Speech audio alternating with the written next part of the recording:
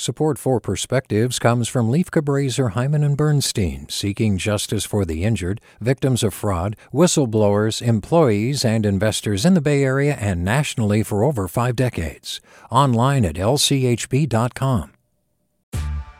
Hey there, this is Brittany Luce from NPR's It's Been a Minute. KQED's podcasts like The Bay, Bay Curious, Mind Shift, Right Nowish, and more all tell the stories of the Bay and beyond with reliable, human-centered journalism.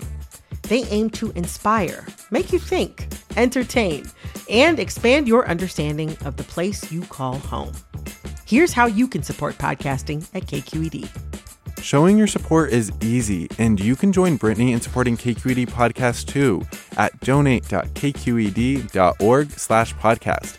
That's donate.kqed.org/podcast. From KQED. History is written by the victors. So said Winston Churchill. Napoleon called it a fable agreed upon. So what happens when, in the course of time, the losers turn the tables and become the victors? Do we get another fable agreed upon?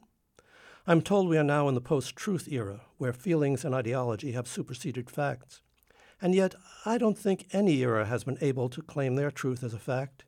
Even the veracity of a date sometimes depends on your chosen calendar. That might have been what inspired the British authors of 1066 and all that, whose conclusion was that the Norman invasion of England was the only date worth remembering because that was when their country came into being.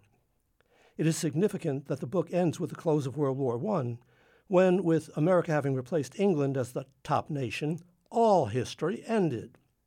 Depending on what one is trying to prove, any event can be seen as the one from which the future sprang, but it's not like establishing a family tree. We can say that the United States began with the importation of slaves in 1619 and attribute to this all our subsequent economic gains and social woes.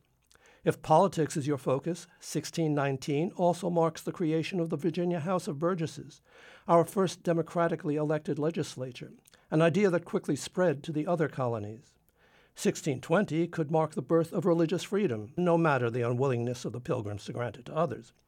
Or 1776, 1787, or perhaps 1865. Like beauty, an event's significance is often in the eyes of the beholder. As long as we realize that we are interpreting events according to our beliefs and feelings, and not claiming our viewpoint as absolute truth, we continue in the long, healthy line of interpreters of events.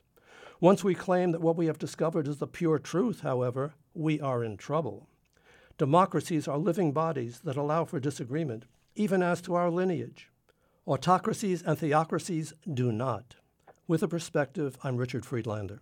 Support for Perspectives comes from Comcast, dedicated to serving California communities with access to technology, volunteering time, providing financial support, and connecting people in need to high-speed internet at home.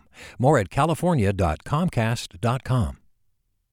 Support for Perspectives comes from Leif Cabraser, Hyman and Bernstein, seeking justice for the injured, victims of fraud, whistleblowers, employees, and investors in the Bay Area and nationally for over 5 decades.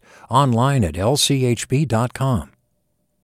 Hey, it's Avery Trufelman, host of Articles of Interest, and I've got to say, I've been a fan of KQED ever since I was a little kid, and I would come out to San Francisco to visit my grandma. It was just what we'd always turn on every time we got in the car, every time we were making dinner and turning on the radio. It was always KQED.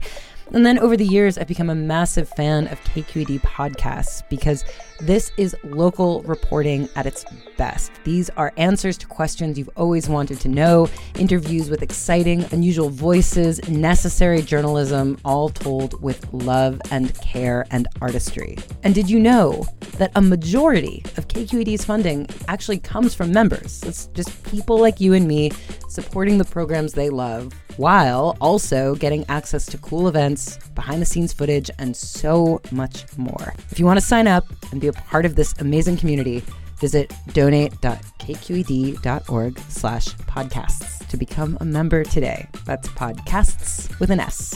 Thank you for listening, and thank you for your support.